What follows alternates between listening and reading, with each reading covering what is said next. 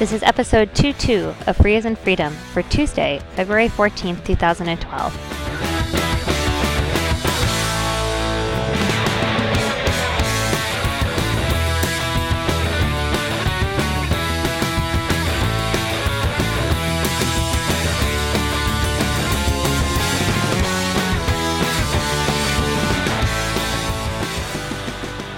Hi, I'm Karen Sandler. And I'm Bradley Kuhn. And this is Free as in Freedom. So we now have a series of shows that will be talks, which means we'll get plenty of angry email about people who hate talks and hate listening to talks and hate that we make the podcast talks and all that stuff. Well, no matter what we do, we get some angry emails and some happy emails. So, which is weird given that we only have 3 listeners. And we definitely have more than 3 listeners. More than a few people told me at FOSDEM that they were listeners. What do you mean by more than a few? Like, what number is that? Definitely over 5. Okay, well, 2 or 3 people said something to me, so that's 5, 6, 7. So we have maybe at least 7 listeners. But that guy said we only have 3 listeners. So what about his data that shows there's only 3 listeners? He clearly doesn't have any. Are you sure? I think he was just talking. Well, why would people say things that are untrue like that? Yeah, I don't know. I think he just, I don't know. Well, maybe I don't think it was particularly well thought out. Okay, well, I guess we should assume we have 3 listeners just to be safe. I think we have data that confirms that we have. I would say we have confirmation that we have at least 20 listeners. Okay. Well, I mean, I think there's just one listener who's using lots of different IP numbers to download the podcast. Or you think that that person is a shapeshifter and could visit us in person? No, he just paid people to come up and say that. We that have would one be really, really wealthy listener with a lot of time on their hands. If that's true, that wealthy listener should identify themselves. Give us the money as a donation, and we'll do special episodes.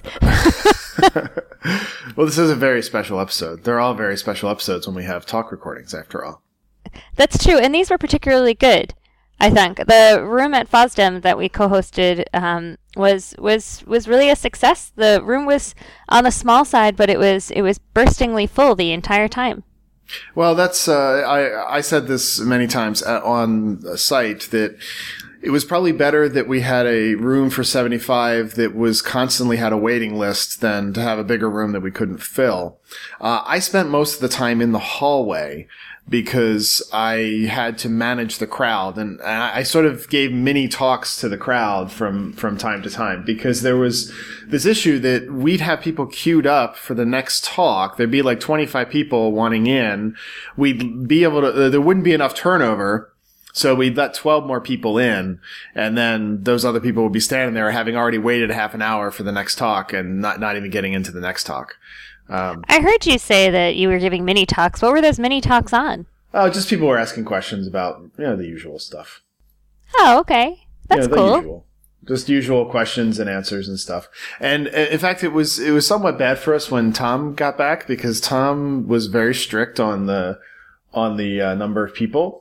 And he basically was only letting the number of people as we had number of seats, and I was letting people sit all up and down the rows and stuff of the walkway up to the talk, which I guess was a violation of the rules. I don't know. I think that was better, though. I mean, I was sitting in the aisles for a lot of it, and I thought that was good. I don't think it was a fire hazard. There was a clear path in and out of the room. There were a few people who were really aggressive with me, demanding to get in. It was pretty bad.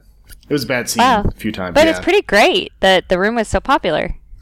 Yeah, I guess that's true. One woman was basically trying to manipulate me to get in. She was giving all these reasons because there weren't many women at the conference, so I had to let her in. And she said that? Yeah. And, wow. And was just trying. And finally I said, the problem is that there's like 14 people standing here.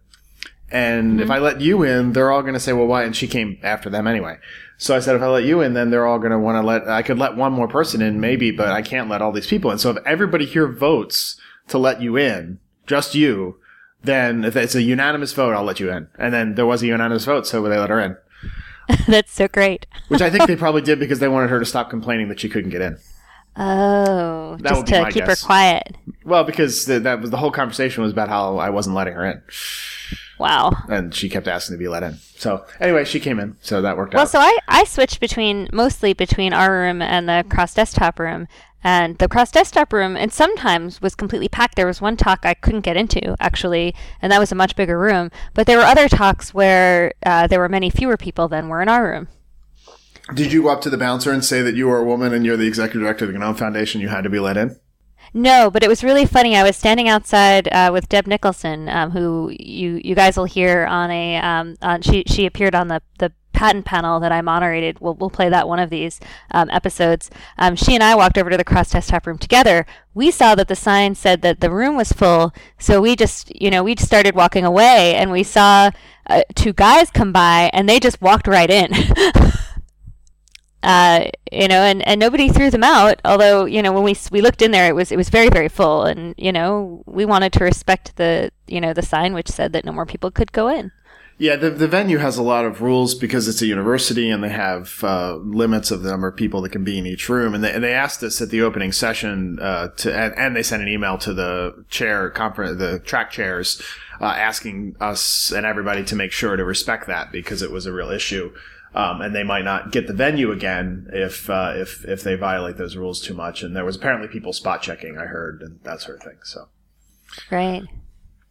Well, so should we go on? Should we get to the talk? You want to introduce the talk? That sounds like a good plan. Well, I was going to say that at least it's not we're not presenting the talks in the order that they occurred on the day. But for today, we're at least presenting them in alphabetical order by first name. But that's just with one data point, and we probably will break that next show. So I don't know how much that helps. But it's funny. Okay. So do you want to? You actually were in the room for this talk, right? I was not. I was out bouncing people. I was, but I think you should introduce it because I don't actually have the official name of the talk in front of me. So it's a talk by Ambjorn Elder regarding methods of FOSS activism, as he titled it. I would have said floss, but he said FOSS, so I'll say what and he I said. would have said FOSS. But why? So that's the talk, and we'll listen to that. And I have a bunch of comments I want to make on this talk. So we'll just let everybody listen to it, and then I'll make my comments I have to make. I did listen to it this morning. You mean we'll discuss it afterwards? Yeah, but I'm going to have comments, and then you'll have comments, and I guess if we disagree, we can discuss it. Correct. Okay.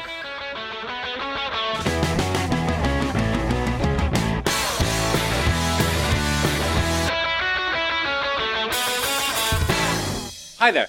My name is Ambjorn Elder. I'm a master's student at the American University of Paris, where I study international relations, and that draws upon other fields like political science and sociology and anthropology and political philosophy, all of which I'll incorporate a little bit in what I'm talking about today.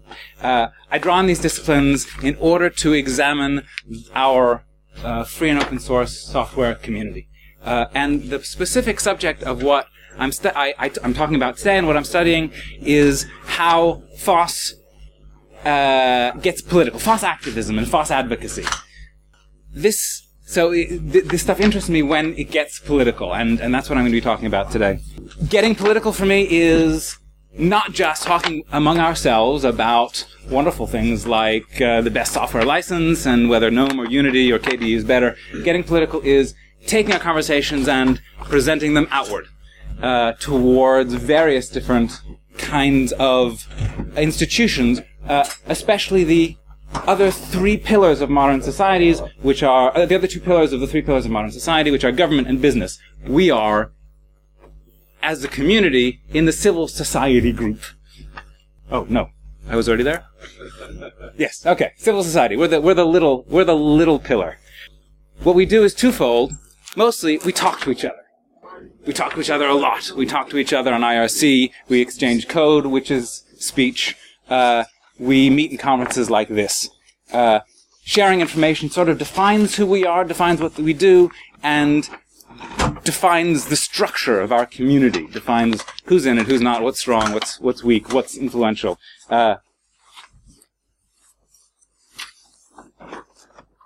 And when we turn outward, the first thing I think that we always do is we try and do code, right? We, when there was a problem with decrypting DVDs, people developed the DCSS algorithm. Richard Stallman developed new tools in reaction to the locking down of the Unix at MIT in the 1970s. Eben Moglen had this great quote in the speech that he gave that inspired the diaspora guys to start their project to develop a better alternative to Facebook.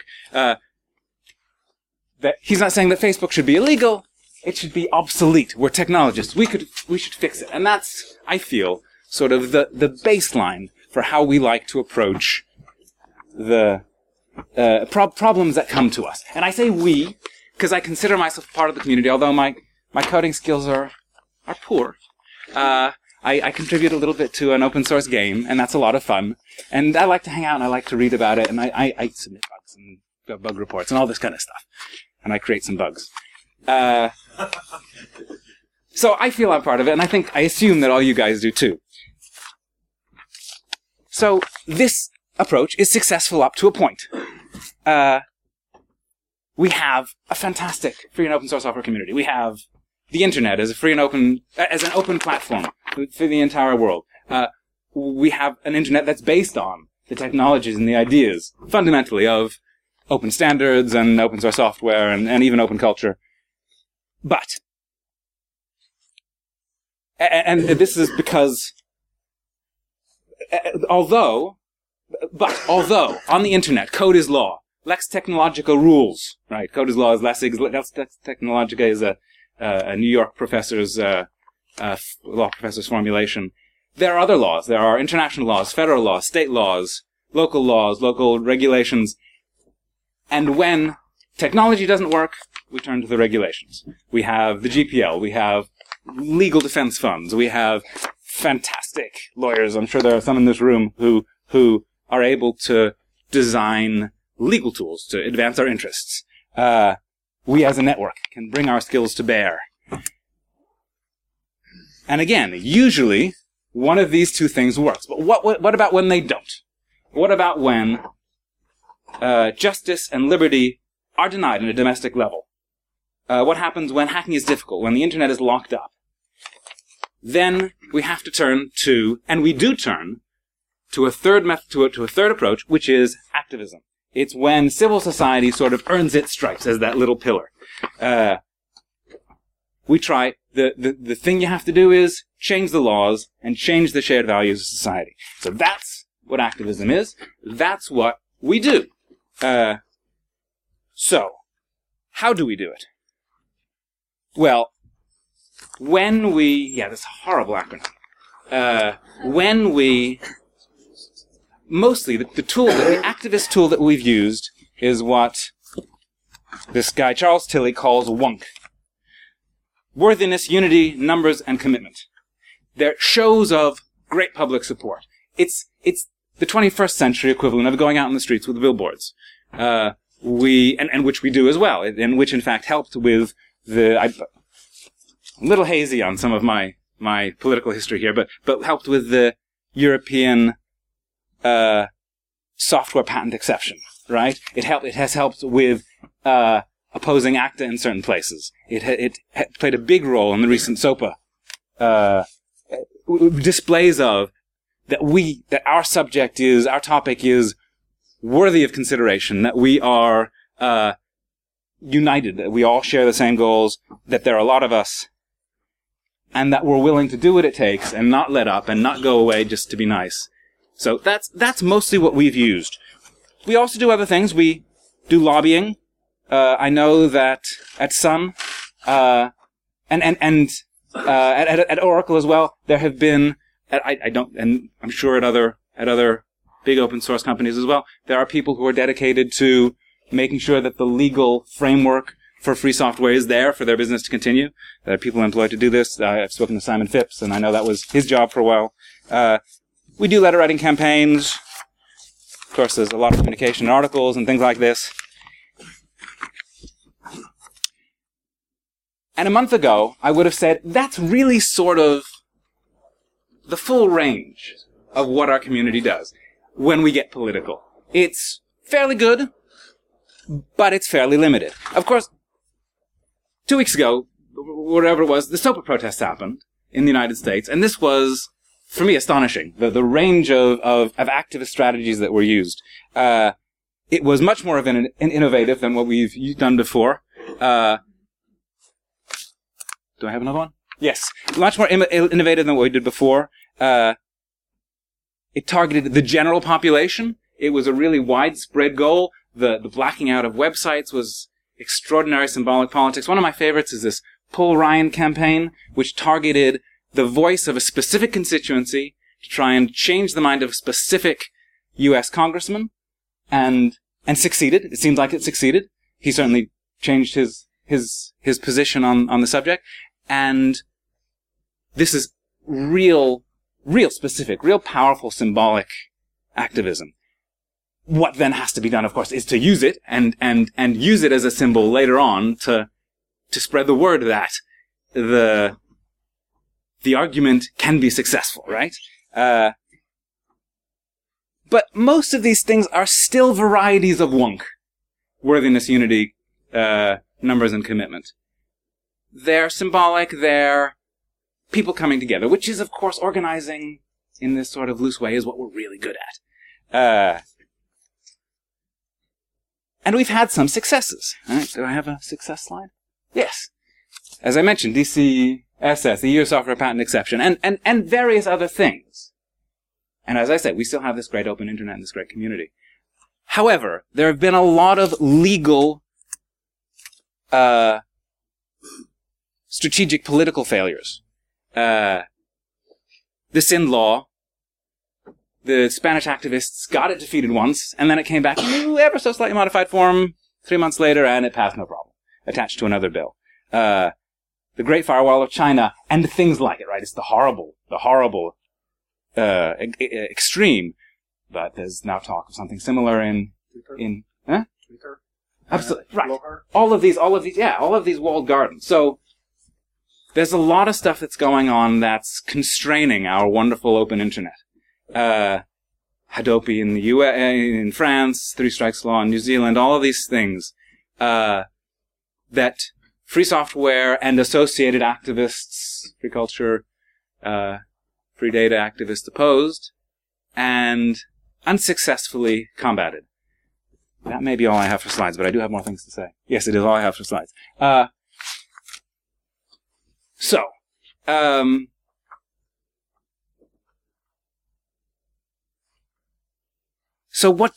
what's better? What I study is the wide range of civil society activist strategies.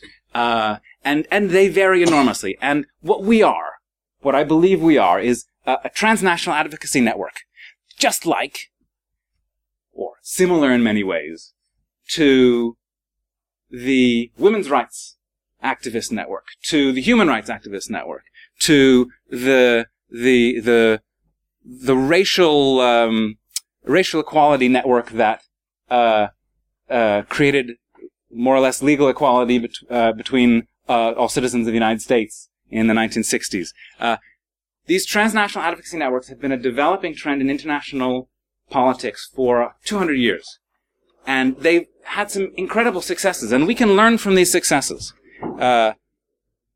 One of the things that these advocacy networks do really well is they work internationally, or transnationally, that groups that share values in one place liaise with groups that share values in another place, and use all different parts of the network. They make allies. So, who are the allies that the free and open source software community that doesn't acknowledge at the moment? Well, are you aware that the U.S. Department of Defense is a big user and contributor to free and open source software? They share values with us. Now, we might not be able to get them on our side, but there are people inside of it inside of the U.S. Department of Defense. And there are so many different places, because the technology is so powerful, the methodologies are so fantastic, the community is so creative, and it extends in so many different places. So we have so many people who are on our side that we don't talk to, that we don't include, that we don't speak to. We have tended to work at small and accessible levels. So the Jeremy Zimmerman of La Quadrature du Net in France, he talks about how, and Simon Phipps has done this as well, talks about how targeting the most accessible governmental or larger than governmental organizations like the European Parliament is a good way to make sure that we have some sort of impact. And this is, of course, true because unlike French Parliament, members of Parliament, senators, you can actually get a phone conversation with these people. However, that's not where the power is. And so the people who are working for a limited internet, the big media corporations, try not to sound paranoid, right? There's a really big strategy going on. They're working at multiple levels. There's ACTA. There's the Trans-Pacific Partnership. There is, at the same time, there are national laws like SOPA, like the New Zealand Three Strikes laws. And there's, this is a concerted campaign because these organizations believe that what they're doing is ensuring that the good functioning of the future economy, the intellectual property economy, for going forward. We don't work at that many levels. We don't work at local levels. We don't do enough to bring in local communities into our network. We don't do enough to talk to local governments, to state governments, and the success of these enormous transnational advocacy network projects that I mentioned before, the women's rights campaign, where governments now that don't allow women to vote have to justify this on the international stage. Fantastic. This would have been unthinkable 100 years ago. 100 years ago, the governments that allowed women to vote were by far and away the exception. This shows that advocacy is the process of making the once unimaginable obvious. So we shouldn't limit our imaginations politically any more than we do technologically. One thing that I have really enjoyed doing, being a part of this community, is meeting people who are progressivists, who believe that the world is getting better every day, and we're doing it. We sit down at a computer and we make the world a little bit better. We talk to each other, we make the world a little bit better. And there is such a range of different methodologies that we can use. I always feel a little bit like a tease, because I hint at them, and then I can never quite deliver on the full range of things. I have, on my blog, listed a page that has 196 different ways of using advocacy. Thank you. And so you can link that through my presentation page on. Find the link to that through my presentation page on the FOSDEM website. But I think right now, although I'm not ending with a bang, I think I'd like to end there and see if anyone has any response or come back to these ideas. Thank you very much.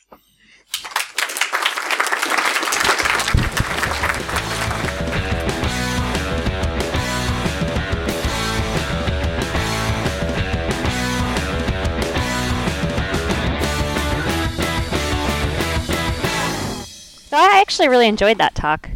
Well, I have some issues with it. I think the good thing about it was that he raised the issue that this needs to be an activist movement, and we have to be fighting and raising issues as part as, I think as he put it, the civil society has to be working together to raise issues with other parts of the society and culture.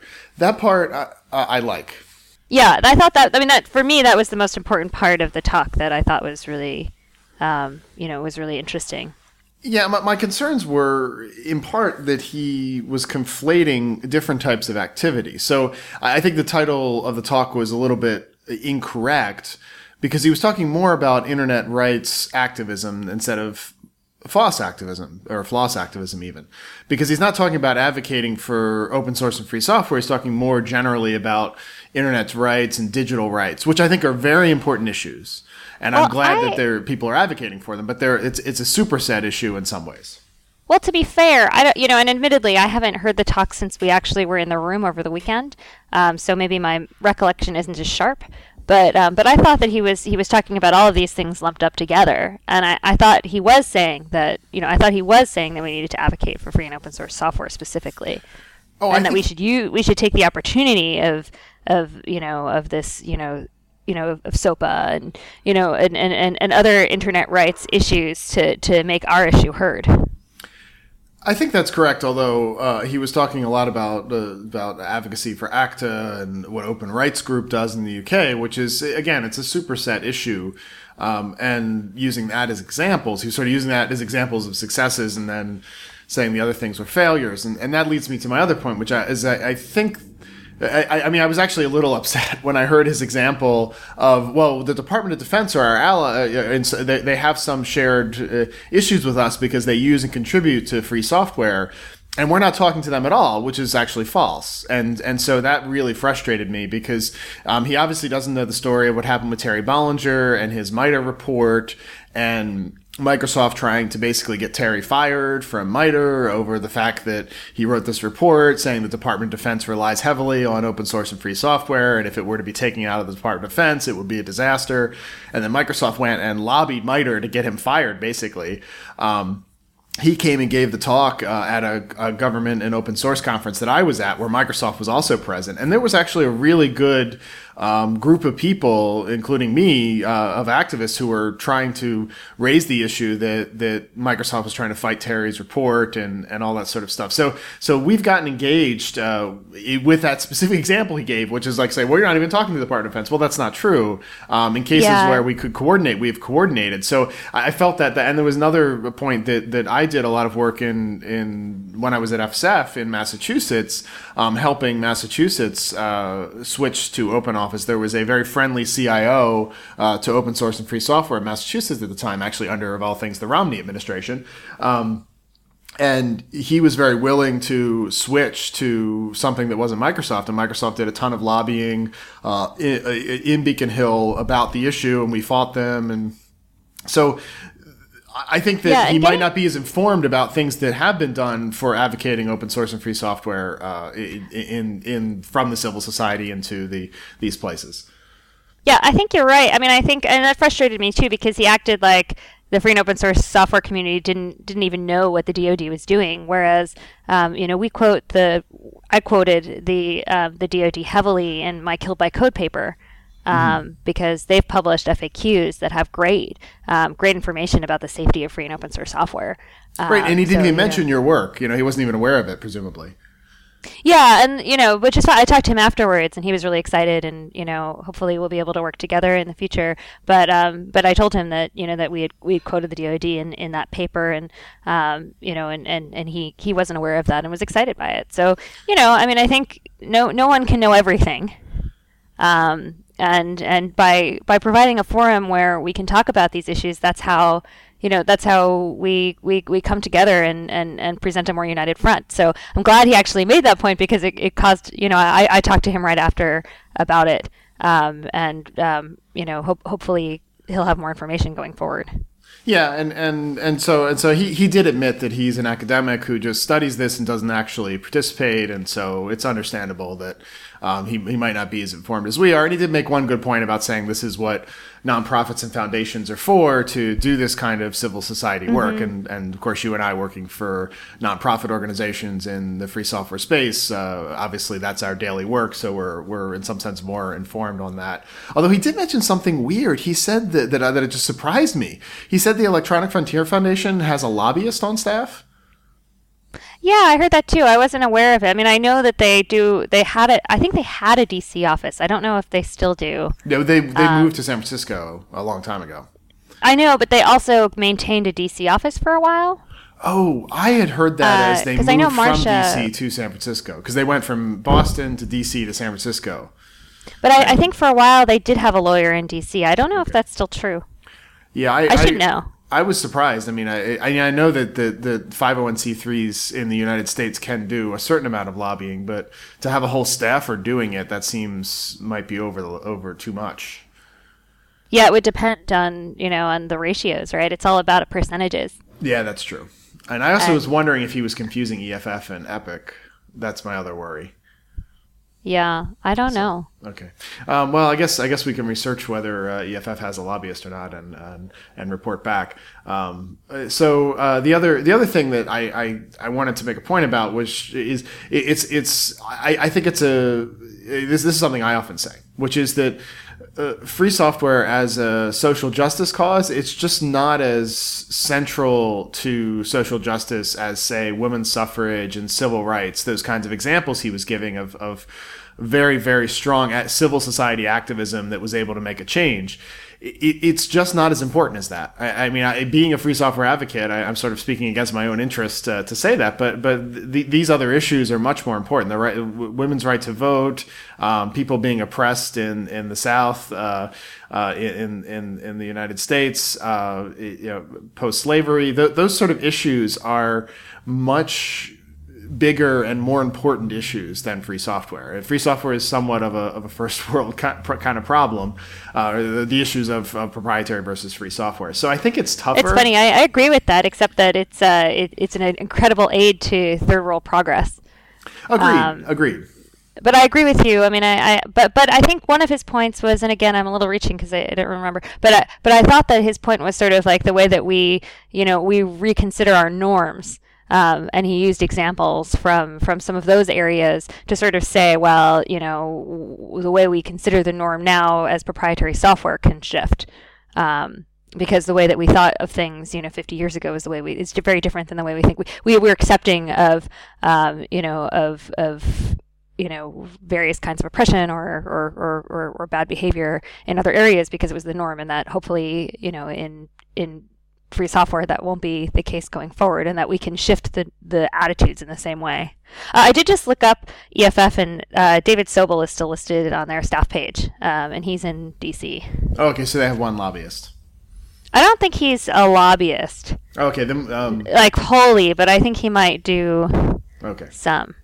He's in charge of their FOIA practice, actually. Oh, interesting. I don't know. So I wonder why M. Born said he was a lobbyist, or said there was a lobbyist. Okay, well we could figure that out later, I guess, and I mean we can ask him by email and see and update the listeners the next show. So I think that's pretty much all I had. I mean, I'm sorry to have not been in the room and now being critical, having listened to it this morning. But I think that it may be a criticism of our format, the fact that we only had a half an hour format and he didn't have more time to get into more examples. That could be part of the reason why it didn't have as much in-depth discussion. And people did question us about the format, and we I think are questioning the format as well. I think there were good and bad for the half an hour format. Yeah, I knew about, obviously, since I was one of the organizers, I knew about the half-hour format and, thought about it, but, didn't really say anything about whether I thought it was okay or not. But I tell you, I hadn't paid attention to the fact that the panels were also a half hour. And when I went to prep my panel, I looked at the schedule, and I was floored to see that it was just a half an hour. That was really tough. Yeah. Well, maybe we should think differently. If we could get two days next year, that would be good. And then going to 45-minute talks would be a little bit easier. Go ahead. Mike Linksfair actually said in his blog about the room that he would have probably benefited from having only a 15-minute slot rather than a 30-minute slot. Oh, interesting. Because, with a 15-minute slot, you can't belabor background points. You have to simply get to the points that you want to make, and then maybe have 15-minute questions. So we might want to think about doing, 15 minutes of discussion so that there would actually be some real substantive discussion with the audience. That might be something we want to think about. Yeah, we could definitely think about that.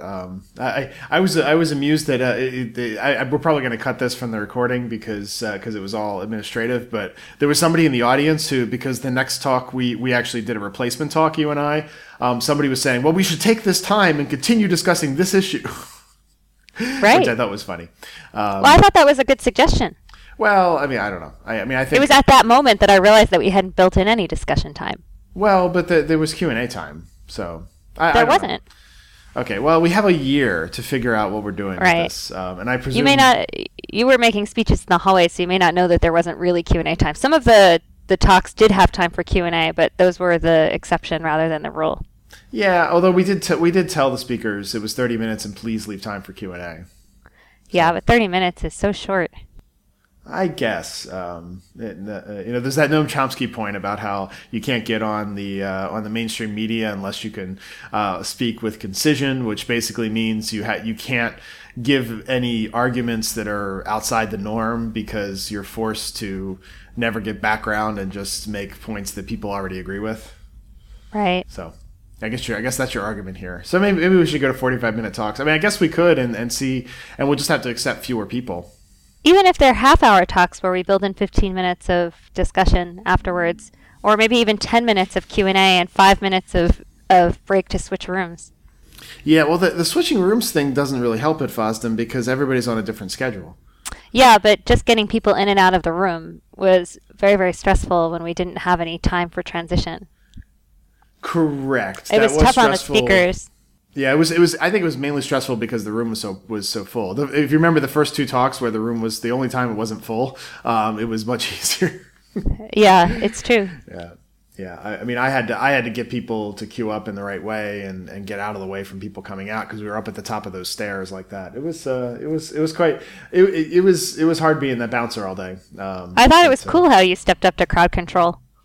Well, I felt obligated because Tom had done so much work to plan the sessions, do all the planning before we got on the ground. I felt like we should let him be able to switch to the other dev room he helped plan, the Java dev room, and not require him to be in control of that as well. Of course, when he took over crowd control from me, he changed all the rules, which made the people in the hallway even more angry because he wouldn't let people in when I would have let them in. But anyway. So I guess we should probably stop ranting about the various different logistical issues we had at FOSDEM since it's probably of no interest to our listeners at this point. Well, I guess our listeners can hear how we're learning. Yeah, I guess so. I mean, I'd never been to FOSDEM before, so I didn't know what it looked like. Yeah, me neither. And Tom Calloway had told me it's a in his very North Carolina way of putting it, he said something like it's a 20-pound conference in a 10-pound sack or something like that. So I was expecting an overcrowded conference, but it was. Yeah, but the stretched out over the entire campus that surprised me. Yeah.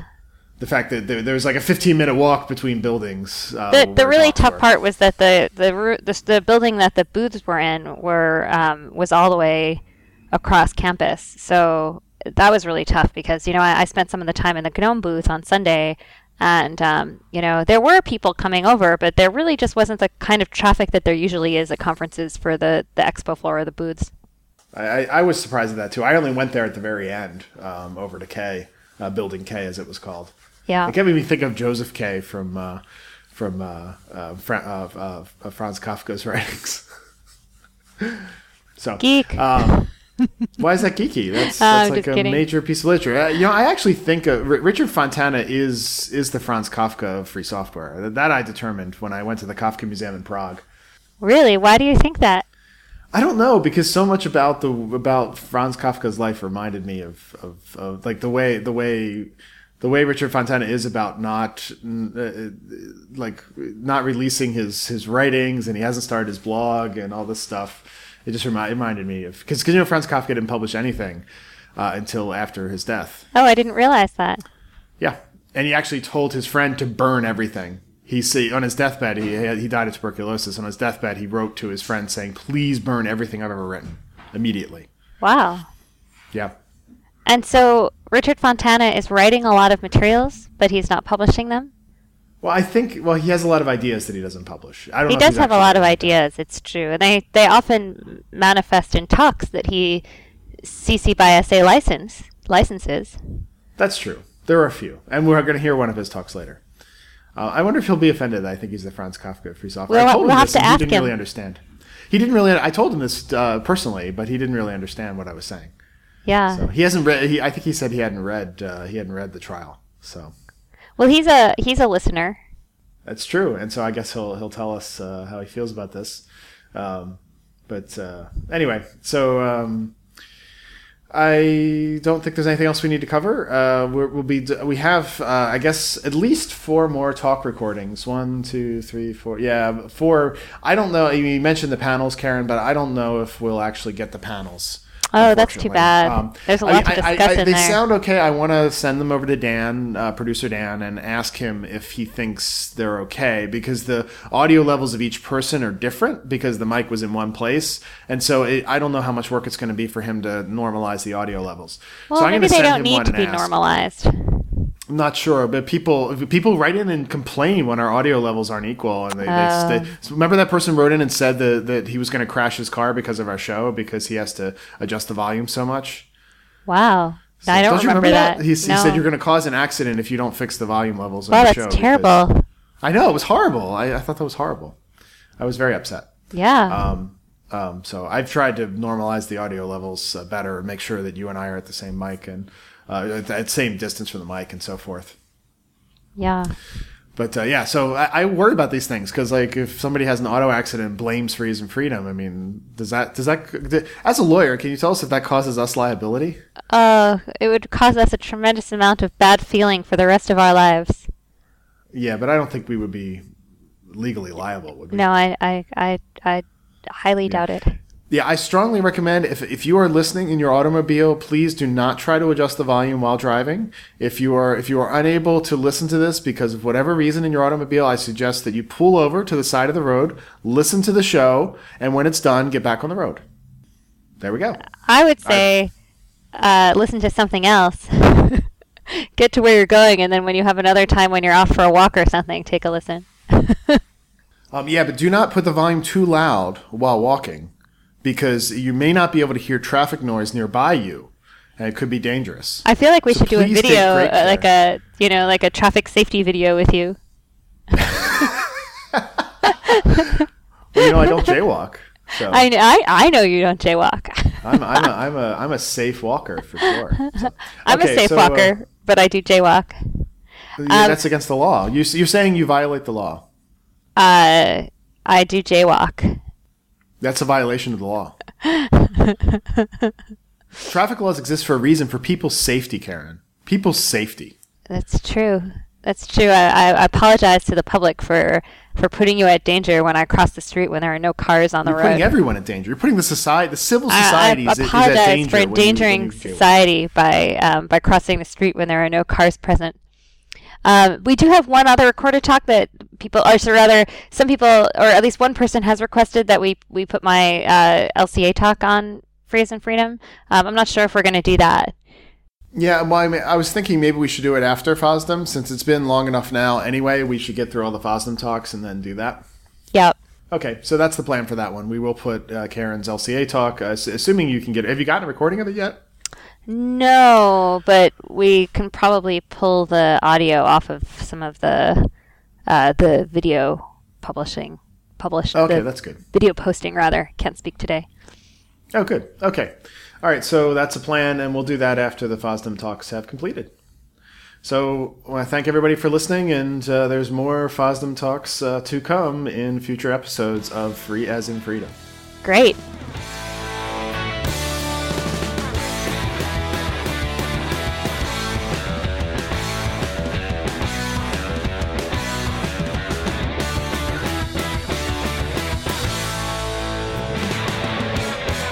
Free as in Freedom is produced by Dan Lynch of Pod Factory and can be found at podfactory.org. Thanks to Mike Tarantino for our theme music. This episode of Free as in Freedom is licensed under the Creative Commons Attribution Share Alike 3.0 United States license. You can follow Free as in Freedom, Bradley and Karen, on Identica, and also read Bradley and Karen's blogs. Links can be found on the Free as in Freedom website, faif.us. That's faith.us.